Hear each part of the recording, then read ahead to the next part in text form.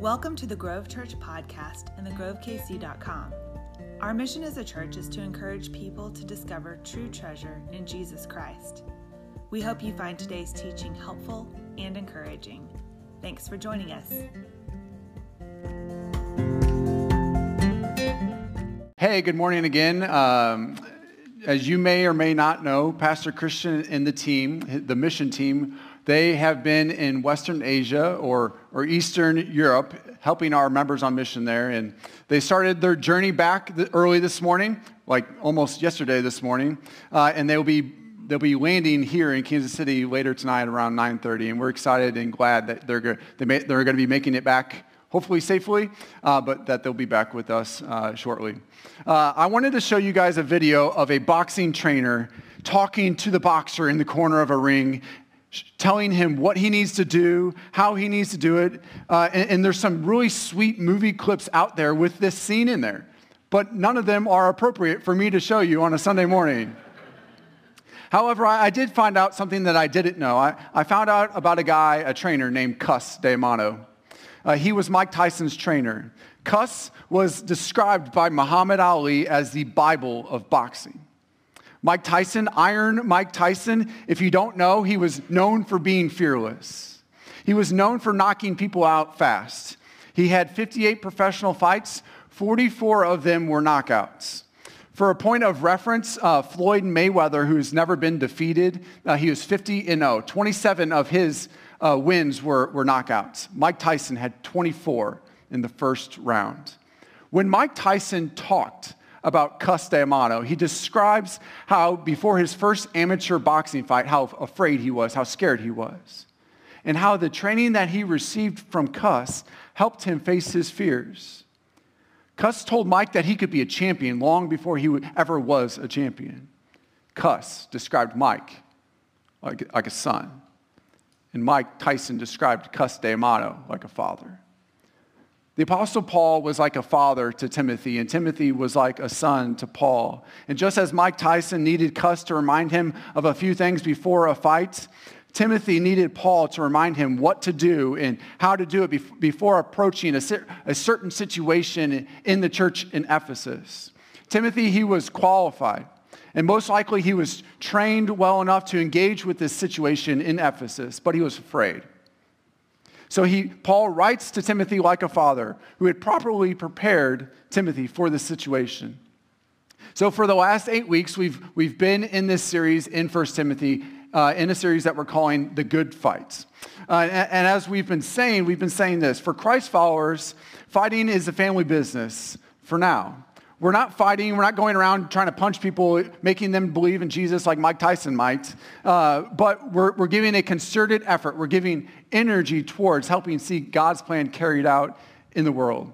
Last week, we saw how the church in Ephesus, how false teachers were rising up in the church, believing in teaching in this thing called asceticism.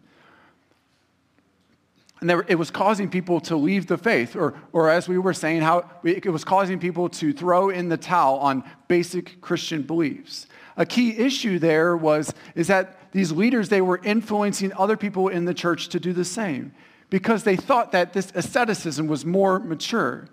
Paul wanted Timothy to teach them to pay attention to the truth. This week, Paul wants Timothy and he wants us to pay attention to how we live. One of the ways that Paul wants to curb these false beliefs, these false teachers, is to send Timothy. Because Paul knows that as soon as Timothy gets there, the church is going to be watching him. They're going to be paying attention to his every move. They're going to be watching how he talks. They're going to be watching his life.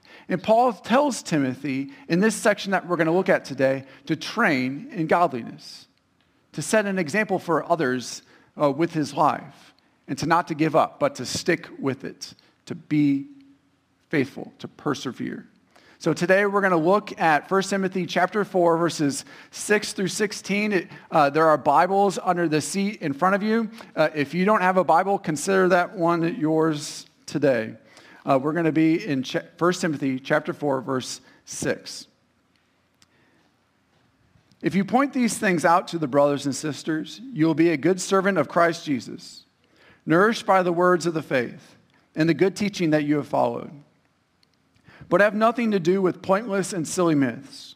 Rather, train yourself in godliness. For the training of the body has limited benefit, but godliness is beneficial in every way, since it holds promise for the present life and also for the life to come. The saying is trustworthy and deserves full acceptance. For this reason we labor and strive, because we have put our hope in the living God, who is the Savior of all people, especially of those who believe. Command and teach these things. Don't let anyone despise you for your youth, but set an example for the believers in speech, in conduct, in love, in faith, in purity. Until I come, give your attention to public reading, exhortation, and teaching. Do not neglect the gift that is in you. It was given to you through the prophecy, which was with the laying on of hands by the council of elders. Practice these things. Be committed to them, so that your progress may be evident to all. Pay close attention to your life and your teaching.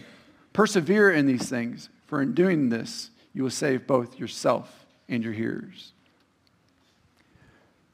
Throughout this whole passage, Paul reminds Timothy, just as he's reminding us today, that if we're going to stay in the fight, that if we're going to stay in the good fight, we need to pay attention to our lives. And in verses 6 through 10, he makes sure that if you want to do this, then you need to make sure that you're choosing the right goal, that you're choosing godliness. Now, if you're here with us today and you're not a Christ follower, then we're excited that you're spending part of your Sunday here with us. And this, God may be speaking to you in a certain way, so I don't want you to check out, but I want you to still pay attention. But this is mostly for Christ followers. So Paul, he's reminding Timothy of what he already knows, just as Cus D'Amato was reminding Mike Tyson of what he already knew. The main thing needs to be the main thing. Now for Mike, the goal for him was to knock the other dude out. That's not the goal that Paul has for Timothy, and that's not the goal that God has for us. For us, the main thing is godliness. That's the goal.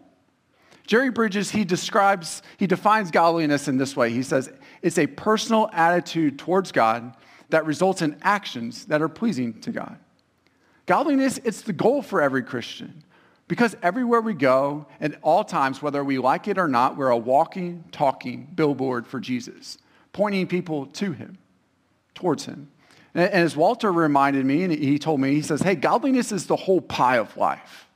It's not just a slice of it. It's not just a big chunk of it. It's the whole thing.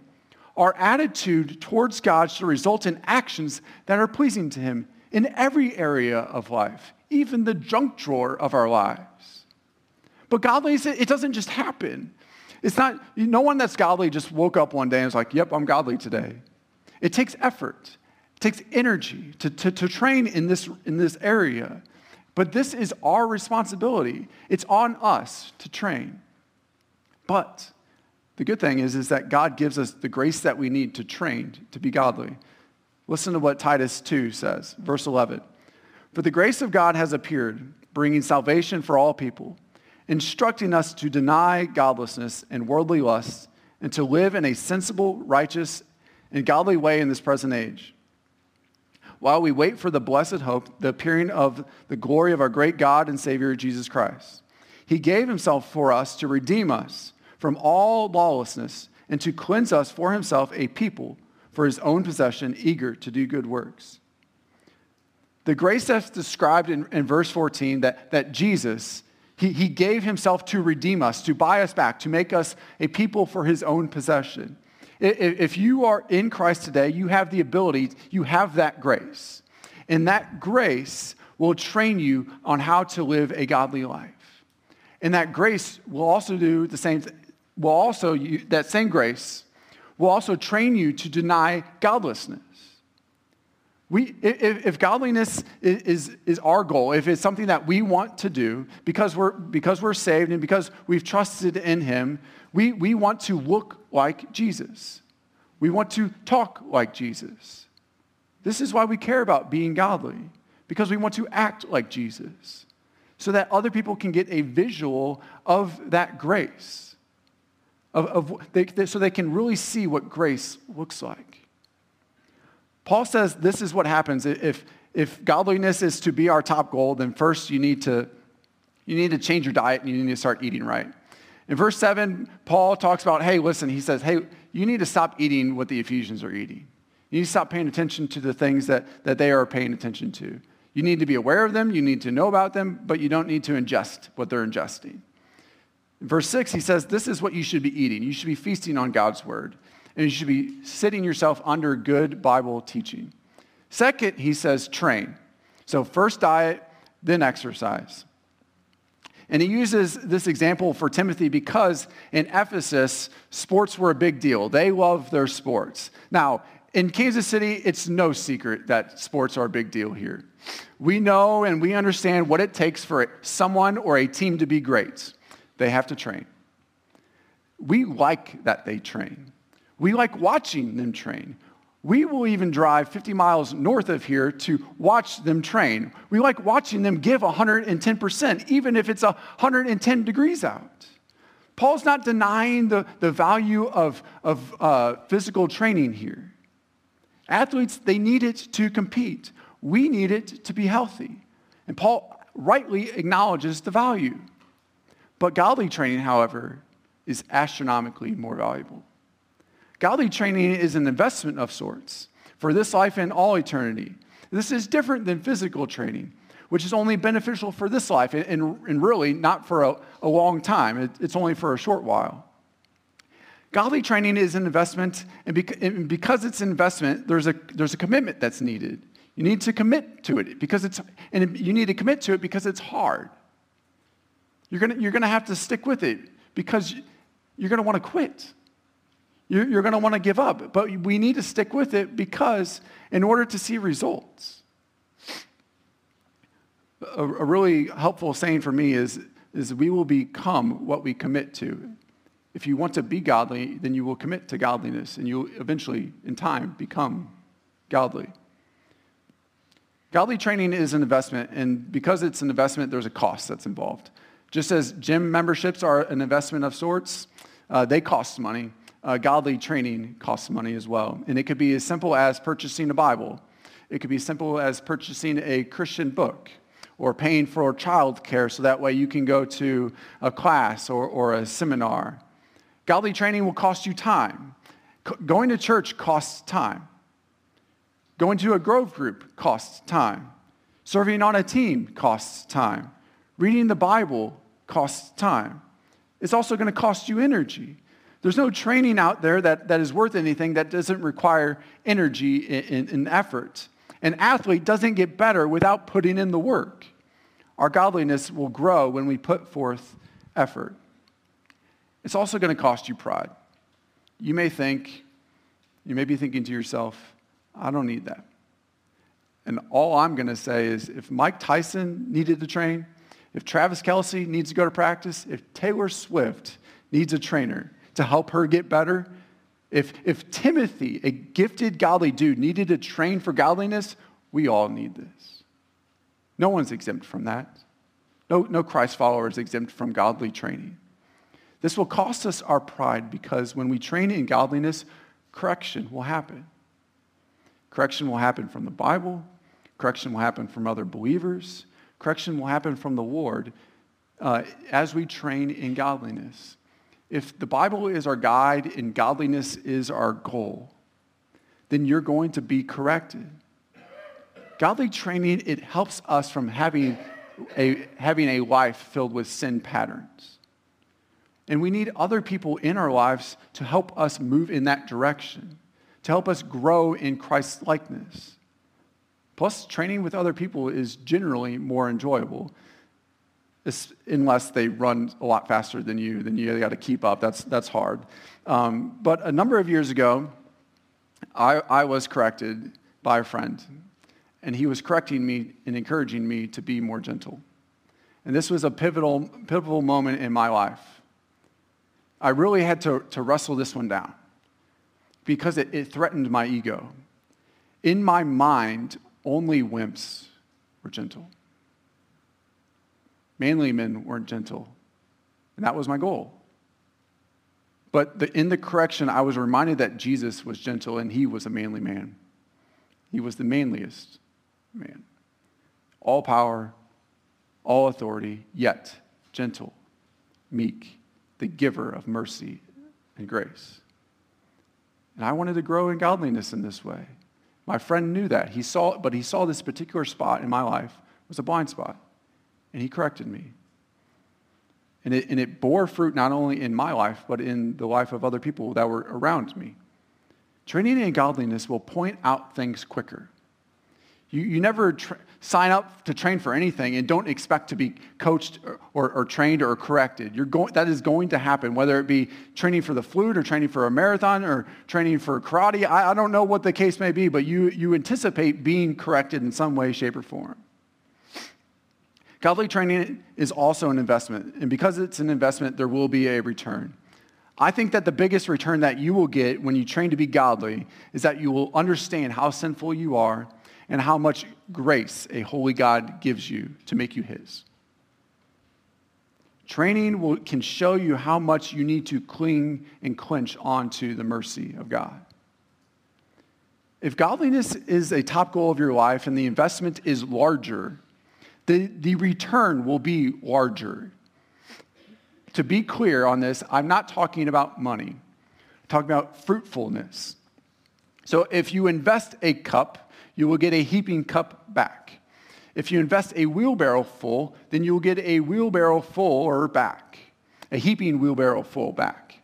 If you invest a dump truck, you will get a heaping dump truck back. In God's economy, you'll see some results pretty quickly. But if you think long term, think 15 years, think 50 years, the payout could be a lot more than a heaping dump truck full back. But this type of return doesn't happen overnight. It happens in time. Once again, we're not talking about money. We're talking about godly fruit. Now, I have to point this out, that because when someone motivates me to work out, or I get the energy and the willpower, if you will, to work out, my typical response is I work out so hard that day that the next day I can't move and I'm so sore that I don't want to do anything. I think of a workout that I had to do as an athlete, and I really begin to think, I don't have time for that. Like, nobody's got time for that. And I begin to psych myself out, and I really don't do anything. I don't want that to happen for you. So instead, you should start with something a little bit more doable and not trying to keep up with your CrossFit neighbor, if you will. So to develop a habit, create a simple, repeatable training plan. Aim for 3 to 5 days a week. Pick a time limit that you can actually handle, that you can do day in and day out. Then commit to it. And it can look like this.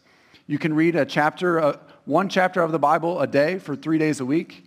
You can take some notes. You can write down an action item that God is prompting you to do. Then you can pray and ask God to help you do that thing, to obey it, that action item. You can memorize a verse a week. In general, there's a memory verse at the bottom of the listening guide. That could be one. It could be another one. You could also meditate on God's word. You could read it, or you could meditate, or you could do both.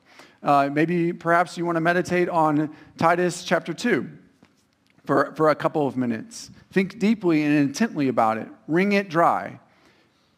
Here's the thing. Meditate, like when we start talking about meditating on God's word, it gets a little weird, all right? Like, what if you know how to worry, then you know how to meditate on God's word. Like, what I'm saying is worry about the Bible. Think about it. Mull it over. Think about it when you wake up. Think about it when you go to bed. Think about it constantly. Worry about the Bible. To stay in the fight, pay attention to how you live by setting the pace for other people. At this time that Paul is writing this letter, Timothy was young, all right? Which means that he was probably 35 years old. He was getting more and more gray hair. He was experienced and qualified to lead.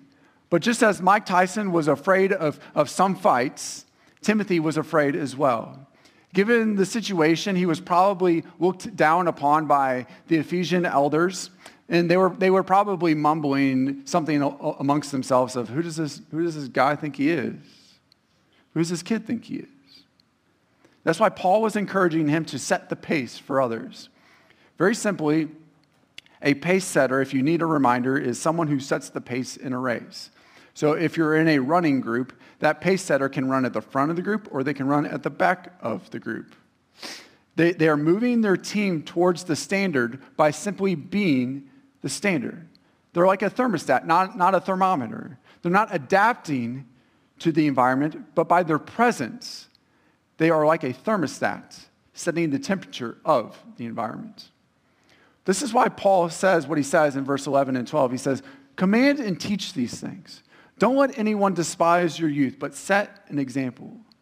Paul knows that the church in Ephesus, that they are going to watch Timothy. This is why he's sending them to be the example. Paul tells Timothy, hey, listen, set the pace.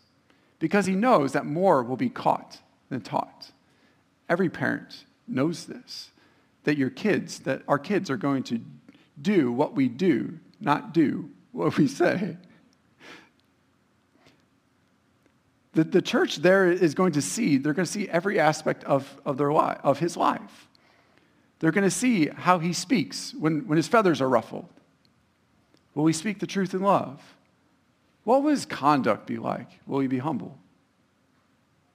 How is his purity? Will he be a man of purity? Will he be hiding anything? Who is he going to trust in, or what is he going to trust in when life gets hard? Will he trust in the Lord when life gets hard? Paul wants the church to look to Timothy to see, regardless of what they think about him, if he's setting the pace for other people in the church, and if they want to be godly, and an ounce of them wants to be godly, they'll begin to imitate Timothy's character. We are told in Scripture to imitate the leaders that are in our lives. We're told to imitate their lives. In Hebrews 13, it says this. Remember your leaders who have spoken God's word to you. As you carefully observe the outcome of their lives, imitate their faith. Paul, he's encouraging Timothy to lead here, to go first. To set a new direction to go in the church, leaders must go first. Timothy must go first when setting this new direction that's counter to these false teachers.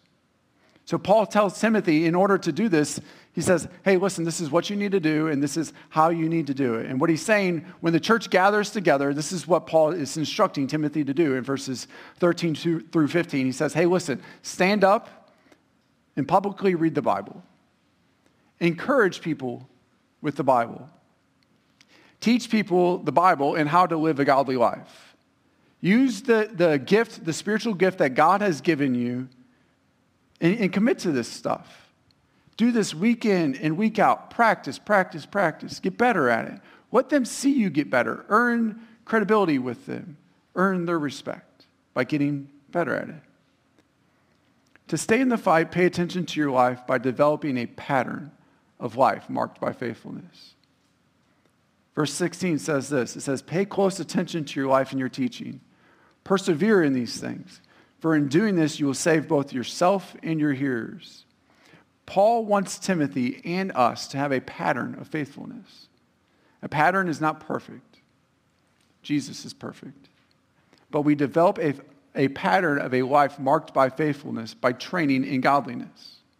Part of our training for godliness is examining our life and what we have been teaching. In verse 16, Paul is telling Timothy to persevere, to be faithful in these things. Because as the leader, if he does, it will save not only him, but those in the church from being lured away by the false teaching and the other strange and weird things that are going on in Ephesus that can grip someone's heart and pull him and pull other people away from the heart of the gospel.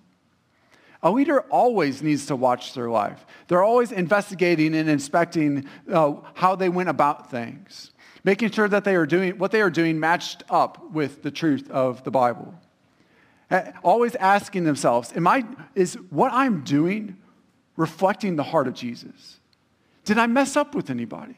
Do I need to go back and clear things up? This type of examination, this type of heart examination can happen during your quiet time. It can happen on your drive home when you're alone. It can happen in your drive alone with kids. I've tried this. It's much harder to do when kids are in. You kind of have to tune them out, but you can do it. But you're just reflecting on what you did, how you said it, what you taught, how you went about it. Does it line up with God's word? The church in Ephesus, they needed to see Timothy pursuing godliness, making training in godliness his highest priority. They needed to see him train hard for godliness. They needed to see him mess up. They needed to see him slip up. They needed to see him confess and repent. They needed to watch him clear up and ask for forgiveness when he messed up with somebody else in the church. They need to see him faithfully continue on. Faithfulness is about being consistent. Does the message of your life and the message of your mouth match up? Our game needs to match our talk. Even in the small things, because the small things, they matter to Jesus. This is what Jesus says himself. Whoever is faithful in very little is also faithful in much. And whoever is unrighteous in very little is also unrighteous in much. Leaders, we need to catch this. Because people will lose faith in you if they see a pattern of hypocrisy. You will slowly lose credibility, which will weaken your ability to lead someone or lead the team. Those you're leading, they want you to be consistent. They want you to be consistent for the long haul. They want you to have a pattern of faithfulness, even with the small things that come your way. Paul sent Timothy to engage with the false teachers in their strange teachings in Ephesus because he wanted Timothy to be the proclaimer of the life and message of Jesus. Paul wanted Timothy to point people to Jesus by living a life that is an accurate representation of the message that he's speaking, which is this, that Jesus Christ came in the world to save sinners. There's no one in this room that can save themselves. No one in this room can make their relationship with God right. We can't do that. Jesus came to do for you and I what we cannot do for ourselves, to save us, to give us the abundant life. Jesus can do this because when you and we weren't faithful, he was. He was faithful to the very end. He didn't skip any steps. He was faithful to the T. Let's pray.